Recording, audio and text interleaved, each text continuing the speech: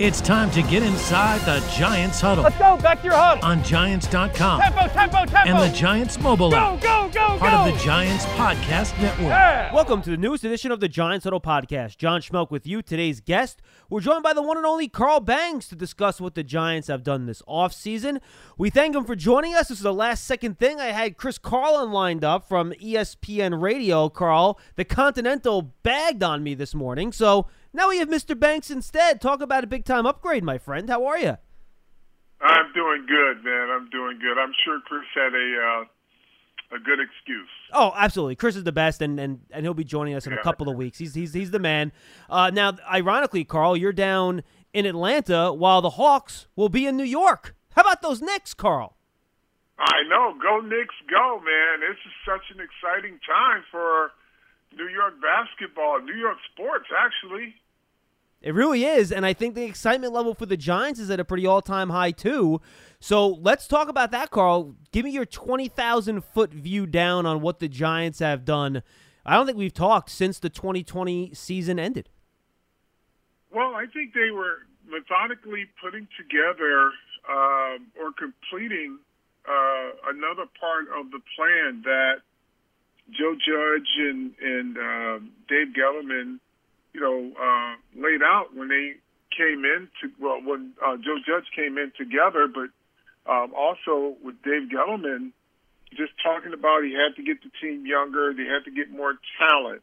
And over the last couple of years, they've done just that. And the hire of Coach Judge has been nothing short of great in the way that the culture has changed, the team has responded to him, and they just keep adding talent. And, with the exception of maybe two games, and this is not a consolation, if you will, but you could see they competed in every game with the exception of maybe two. So it tells you that they're rounding out, they're getting the right mindset, and with the right talent base, they'll be able to win more than they lose. All right, so let's talk about the moves they made this offseason. Let's start on offense, Carl. A big topic once the season ended was to, frankly, score more points and to help Daniel Jones, the quarterback.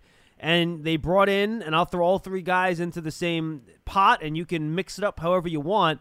They bring in Kenny Golladay and Kyle Rudolph in free agency. They draft Kadarius Toney. And now you look at this group of offensive weapons, Carl, I mean, it's pretty darn good. You forgot the guy, what's his name? Saquon Barkley? Oh, yeah, that's right. He's back, too. Yeah, so you talk about weapons. This team will be pretty hard to contend with in terms of just the things and the versatility that they can do on offense. Obviously, Golladay is the type of receiver who makes any quarterback more accurate because he has such a big catch radius, and he relies on his strength more so than his pure speed. So he's that guy who can, you put a 50-50 ball up there, he'll go get it, he'll compete for it. Kyle Rudolph is I call him the unassuming receiving tight end, because you look at him and you're saying, okay, well, yeah, he's not going to run by anybody. He's not going to do a lot of things. He's more of a blocker, but he just makes one spectacular catch after the next in the red zone, and he makes them in key situations. So you have that. Kadarius Toney is a kid that will factor in to this offense in some capacity. He's a rookie, so there's going to be a ramp-up period, right? But then you have Darius Slayton, who, in my opinion, will have a breakout year this year. And then we have Evan Ingram.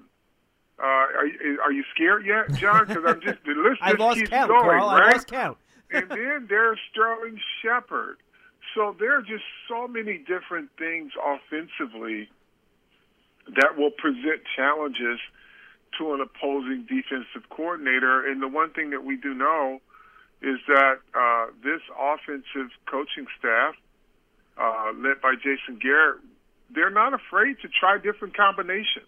So it makes them less predictable than most teams. And so you get excited about it, and then you say to yourself, okay, well, all that looks good, but somebody's got to protect the quarterback. And they didn't make a lot of moves, which tells me that they like the progression of this young group of offensive linemen.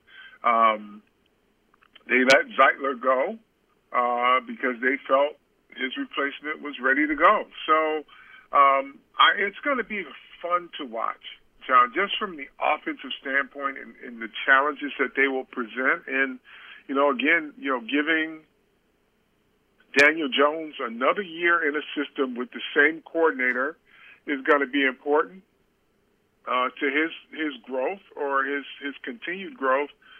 But also having another a year for him to really take the next step, which is, this is the year, the third year, and you give him so much to work with, there should be success. I think it's scripted for him. No, absolutely. And I think you're right. The only thing that you question, because I don't think we know about it because they haven't done it yet, is the young offensive line, Carl. And when you look at a group like this that's so young, Gates, first year at center, Andrew Thomas, first year at left tackle, Shane Lemieux, rookie left guard, the right guard spot. We don't know who it's going to be. Is it going to be Will Hernandez who'll be playing that position for the first time? Who knows? Maybe it's one of the vets they brought in. Matt Peart competing with Nate Solder at right tackle. When you have that young of a group, how quickly can you see improvement? They have a new offensive line coach in Rob Sale, where there can be a big jump from what they were able to do last year to what they're going to be able to do this year. Well, that's where you normally see the appreciable growth. If your offensive line has any talent, it's from year one to year two. Because with offensive linemen, and it's very rare. I mean, some of these guys hit the ground running in the NFL. The others, by year two, because they've seen everything that they throw at them, and they've seen different styles of players. So the game kind of slows down for offensive linemen in year two if they have any talent, and you start to see that things get better. So I assume that this coaching staff believed that this group, given all the repetitions that they had last year, and they had a lot of reps as rookies, that year two will help them turn the corner and stabilize the offense for them. Just to go back on Tony for a moment, I'm not sure, Carl, in the time I've been covering the team, I've seen a player quite like him on the roster. He's kind of like part David Wilson as a return guy, part Odell as a run-after-catch guy, but he can also kind of, run it out of the backfield too.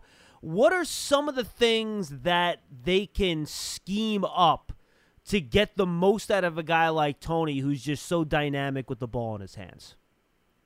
Well, that's, if he shows he's up to it as a rookie, I think his role is just going to expand. I think that's the beautiful part of having a guy like him. And, we've seen Jason Garrett over his years as a coordinator with the Dallas Cowboys use Cole Beasley in a lot of different ways. He had a lot of guys that he would use in different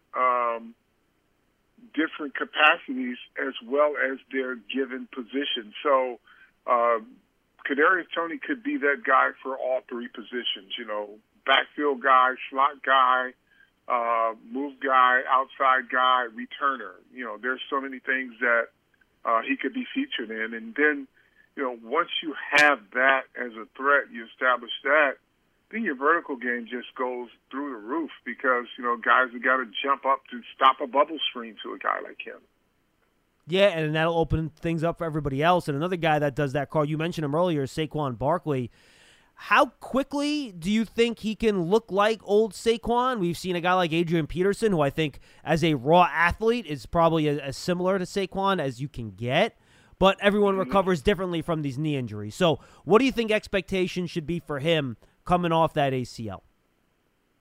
I think it's up to him and the Giants coaching staff, I think, medical staff. I think with Saquon, he is, one of the hardest workers we know. So he's going to do his part. And if the knee responds, which, from all the things that we're hearing, he's on track to open the season up. So I don't think you hold him back. You know, you may put him on a count of how many carries he's going to have, but I think we can expect the same explosive burst from him that he had prior to injury. No, I agree, Carl. Final thing on the offense. We get a lot of fan calls saying, oh, you got all these weapons. What are you going to be able to do? Open it up. But the way I look at it, and look, this doesn't mean you can't be creative, but I still get the feeling that based on what we saw from Jason Garrett in Dallas, the way Joe Judge talks about what he wants his team to look like, this is still an offense that's going to be run game, Saquon first, and pass off of that. Do you agree with that? Well, let's just say run game first. It may not necessarily be Saquon. They'll get to a lot of, again, this is where Kadarius Toney could factor in. Run game. He could factor into that. So they'll find different ways to run the football. Yes, and Saquon Barkley will be featured, but I think they're going to establish the line of scrimmage. I just don't think that they're going to line up and say, okay, well, we are Kansas City East, and we're just going to just chuck it 55, 60 times a game without establishing an identity up front. And I just think that's just not who they are. I agree. And you already mentioned Daniel Jones, but if you want to give me anything else on him, Carl, to me, that only helps a guy like that, where if teams are really overly concerned with that rushing attack, with all the play action you can run off of that, it really does make it a little bit easier on the quarterback. No, it does. And again, John, you know, the key is we've highlighted all of the pretty colors in the crayon box, right, and everything that they can do. But then there's the grays, the browns, the blues, the blacks, you know, the foundation colors, right? Those are your offensive linemen. Those are the guys that you got to start with first. If they are productive, then this offense just booms. No, I'm with you. Hey, Giant fans, limited Giant season tickets are on sale now for the 2021 season. In addition to ticket savings, membership benefits include access to exclusive events, experiences, pre-sales, and more. You can lock in your seat starting at just $100. Call 888-NYG-1925 or visit giants.com/tickets for more information. Let's get vaccinated. Go to covid19.nj.gov/vaccine to register. Hey, Giant fans, don't miss out on your chance to experience a premier hospitality experience watching Giant games or world-class concerts in 2021 as a Giant suite partner. Limited full-season locations are available, or place a deposit for individual games. Call 888-NYG-1925 or visit giants.com/suites for more information. All right, let's jump to the defensive side of the ball. I think the addition of Adoree Jackson, Carl, really opens up and I'll put it this way, gives Patrick Graham even more crayon colors in his crayon box to play with here on defense, because now he has two cornerbacks that have been in the league for a while, have proven they can cover man on man, and I feel like it just opens up a world of possibilities for what he can do in the back end, which then opens up some creative stuff you can do with blitzes. Yeah, so having two really good corners on the outside, a young corner, second-year cornerback that's playing in the slot, who's really coming into his own. They can do so many different things. Then just with combinations, knowing that you can count on the outside guys doing their jobs. The interior of your defensive backfield can be a combination of linebacker, hybrid safety, you know, 3 safeties, 1 linebacker. Your defensive line can take on a lot of different iterations. So, yeah, I mean, if you're looking at an outside-in defense, meaning, you know, you want to make sure that you can shore up the outside at the corners, you got that, and then it's okay, so we got Leonard Williams and company and Dexter Lawrence and company, and then we got a lot of other skilled players standing behind those guys, and you can do a lot with them. So Giants fans, just be excited. You know, one thing we do know about Patrick Graham, he can call a good defense, and they compete. And I just think just one more piece of talent like an Adoree Dory is just the thing that he likes, because you can play combination coverages and give a lot of different things to a offense. And then I think their safeties really is what allows them to do that to the nth degree, because they have three guys in Peppers who can play a little linebacker, who can play safety. You have Logan Ryan, who's a former cornerback. He can play deep safety. Xavier McKinney played nickel at Alabama. He can play deep safety. Throw in Julian Love, who can play corner and safety. They got four guys, Carl, that you can move around. As someone that played on multiple defense under Bill Belichick, when you have guys like that, it's safety, which is what the quarterback a lot of time reads right at the snap in terms of what the defense is doing. How does that allow Graham to disguise and do a bunch of crazy stuff to keep offenses and quarterbacks on their heels? Well, because center and the quarterback are normally relied on to read whatever their keys are going to be.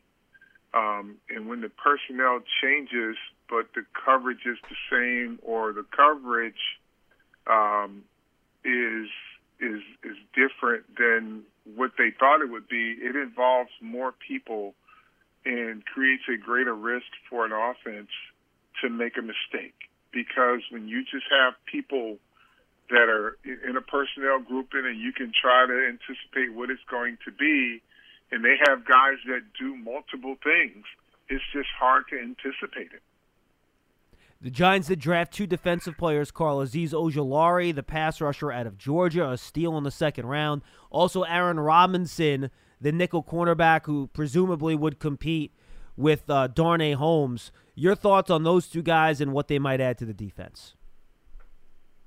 Well, Ojulari, if we go by what has been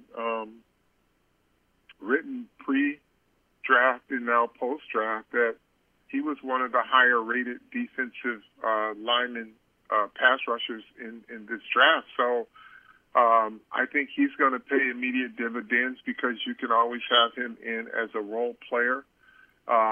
Your second pick on defense, he's going to compete, but he's going to also have to be a special teams contributor as well.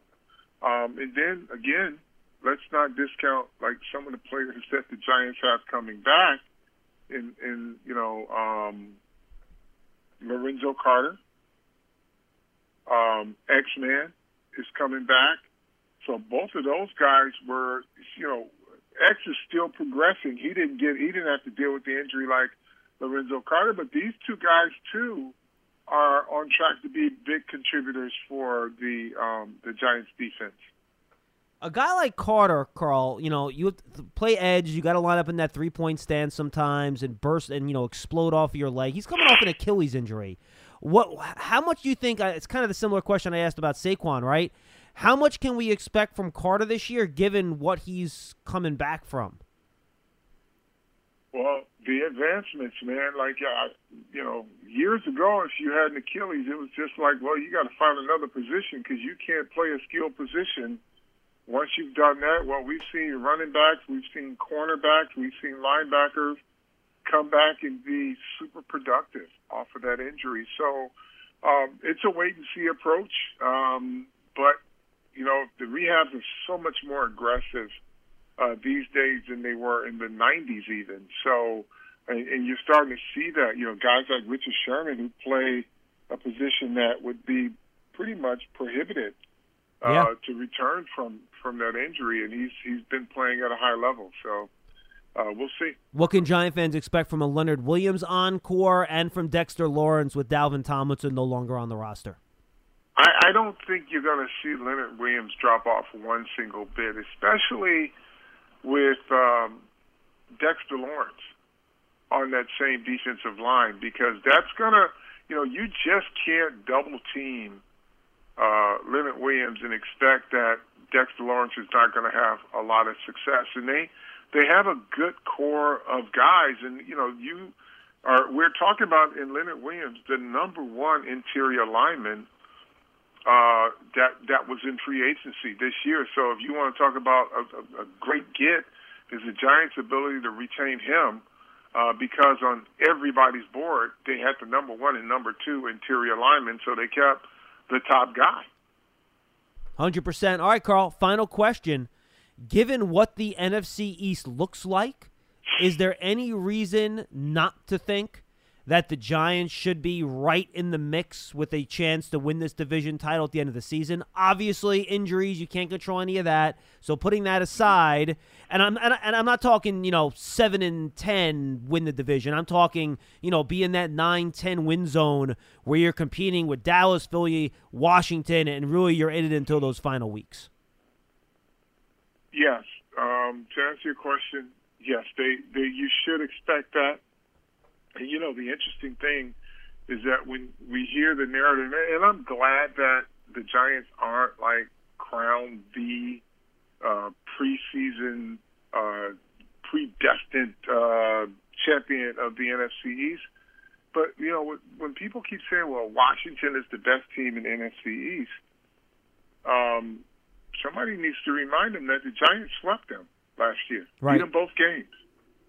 So you can say, because they won the conference because of whatever the circumstances were in that Philadelphia game, but if they are kind of the bar, if you will, then the Giants can feel pretty confident that they can play and win against the Washington football team.